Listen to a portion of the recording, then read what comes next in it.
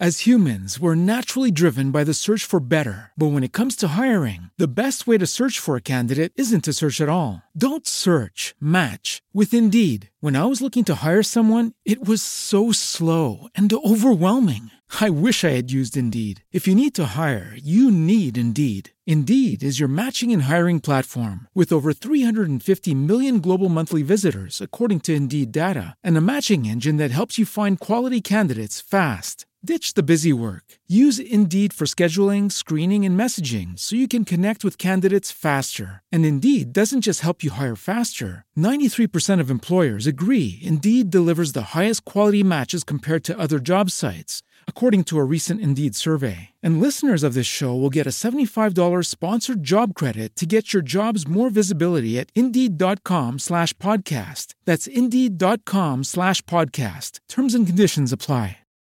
What's going on, Moon Gang? My name is Matt, and this channel is all about stocks, trading, and investing.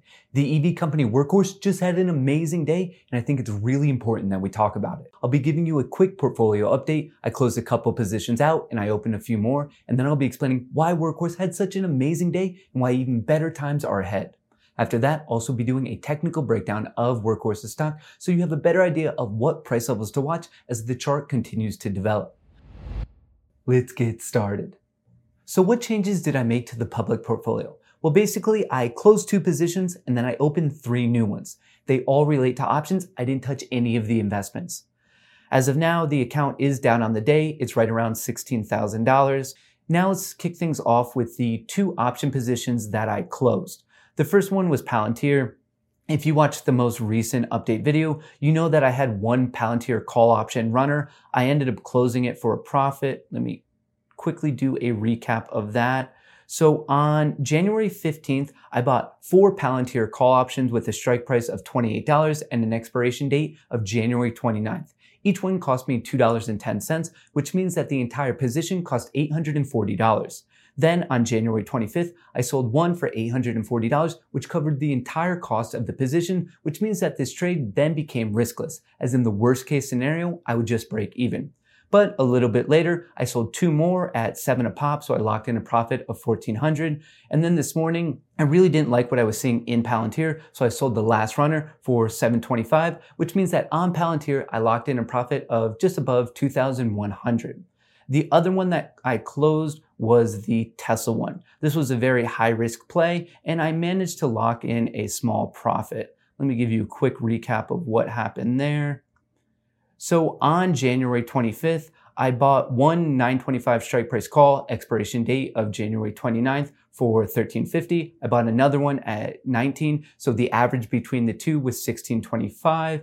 And then similar to Palantir, I didn't like the action I was seeing in Tesla this morning. So I sold them both for 23, which means that I was able to lock in a profit of just around $1,300. So between Tesla and Palantir, early this morning, I locked in a profit of $3,500. Now, I don't know if this is one of those big brain galaxy plays or if I'm just being a degenerate gambler, but I took all of those profits and rolled it into 2 new positions, one for Palantir and one for Tesla. The Palantir one has a strike price of 37, an expiration date of January 29th. I own 5 of them. They each cost me $2.25, and I'm currently down 8% on the position.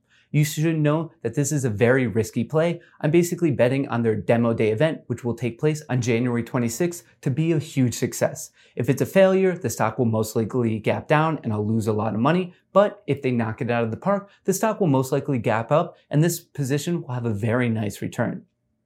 Another very risky play is my new Tesla position. So the strike price is $1,000. I own 2 of them. They each cost me $9.50. As of now, I am down 25% on the position, but this is basically a bet that the company will do very, very well on their earnings announcement, which is after the market closes on January 28th, which is this Wednesday. Both of these positions are very high risk to high reward, and I'm viewing them as a bit more of a gamble, but I did make one pretty solid, logical, and technically sound play today, and that involves Workhorse. In a recent speech from President Biden, he said that the federal vehicle fleet is a massive one and he's looking to convert it all to clean energy vehicles made in America by Americans. This is great news for companies such as Workhorse and Lordstown Motors. In fact, today Workhorse hit a new all-time high. Workhorse trades in the ticker WKHS and right now it's trading just above $32. I am invested in this company. I own 22 shares at $22.50. I'm up 43% on the position. But after this announcement, it made me so excited that I want to ride the overall wave in the stock, so I decided to buy some call options. The strike price is 35. The expiration date is February 19th. I own 4 of them. I paid $3 per contract, and as of now, I am up 50% on the position, but I'm really looking to ride this wave and the overall bullish momentum, so I think that the specific one can go even higher. Overall, I think that the political and social push for EV and alternative energy companies is getting even bigger, which means that we have a lot of money-making opportunities. Before we jump into Workhorse's chart, let's do a quick Q&A. This one comes from Janesia Ting. I really hope that I'm saying that properly. Could you tell us a little bit more about the significance of the 4-hour chart? First of all, this is a great question. Thank you very much for sending it in. Now, personally, I actually like to use various timeframes. I look at the monthly, weekly, daily, 4-hour, and then even some of the minute charts. In my own trading, I've found that all these different timeframes offer different bits of information, and then when you use them together, it paints a more full picture. I really like to look for an overall trend in the larger timeframes, and then I like to see if I could take advantage of a momentary correction in a smaller timeframe. Obviously, this is my own trading style, and you should use whatever works best for you, but you should also know that if you're an investor, you're going to care a lot more about the bigger timeframes, such as the monthly and weekly. If you're more of a swing trader, you're going to care a lot more about the medium timeframes, such as daily and 4-hour. And then if you're more of a day trader, the 4-hour and then even some of the minute charts will have a much bigger impact on your own trading. Once again, this was a great question. Alrighty, both Lordstown Motors and Workhorse responded very well to the president's announcement. Lordstown Motor, which trades on the ticker RIDE, gained 13.8% today, and Workhorse gained 30%.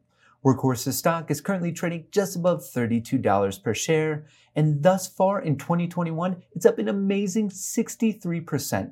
Absolutely incredible.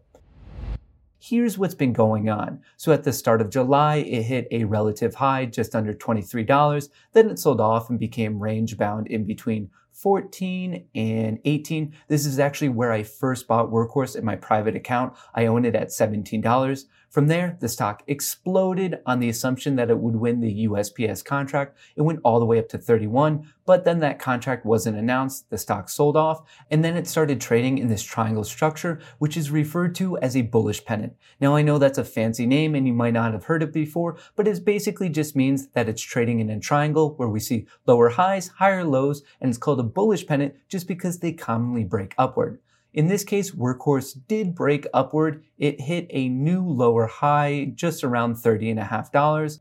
Unfortunately, this bullish momentum was short-lived and the stock sold off. It came all the way down to $15. And then there was another assumption that the USPS contract would be announced within 2020. It kept getting pushed off, and from there, the stock sold off again. But as you can see, this new structure was once again another bullish pennant. We were consistently seeing lower highs, higher lows. At one point, it was range bound again. This is where I bought it in the public portfolio. I really liked how it bounced off the technical support right around $20. I was a bit concerned here when it made another lower high, but after confirming the region of support between 22 and 23, and of course a bit of luck from that announcement from President Biden, the stock has now shot up. Not only did we have a bullish breakout of this trend line, but it broke above this region of resistance between 30 and 31, which is exactly where Workhorse was rejected 3 times before. The fact that it sliced through both of these points of resistance makes me very excited for what Workhorse is about to do. Before I get into what could play out next, let's have a quick chat about the RSI. All of these relative highs, 31, 30, and then this one at 28, were very much associated with spikes in the bullish momentum. You can think of this as a pendulum. When it goes to a lot of bullish momentum, it's common for it to come back to bearish momentum and vice versa. That's exactly what we were seeing here. Basically, the stock was being overbought and then it needed to cool off, which we also saw with a drop in the RSI.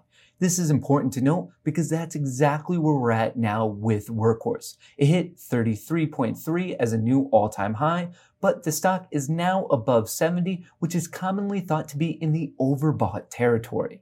Now, this is by no means a perfect technical indicator, and it also doesn't mean that the stock has to drop. I mean, if we take a look back at July when it hit 23, the RSI got as high as 96, and right now the reading is 72, 73, so the stock theoretically still has quite a bit of room to run. The main thing that I want to bring to your attention is this spike of the last all-time high of 31. The RSI got as high as 77. So this is important because as Workhorse continues to push higher, we very much want it to bring the RSI with it to the point that it at least gets above 77, 78, and that's just because we don't want a bearish divergence setup. Now I know that's a fancy term, but all it means is that the stock went higher and the RSI didn't. This divergence means that there's less bullish momentum at the new high than there was at the previous high, and it's commonly indicative that there's a future decline or at least a period of consolidation in the stock.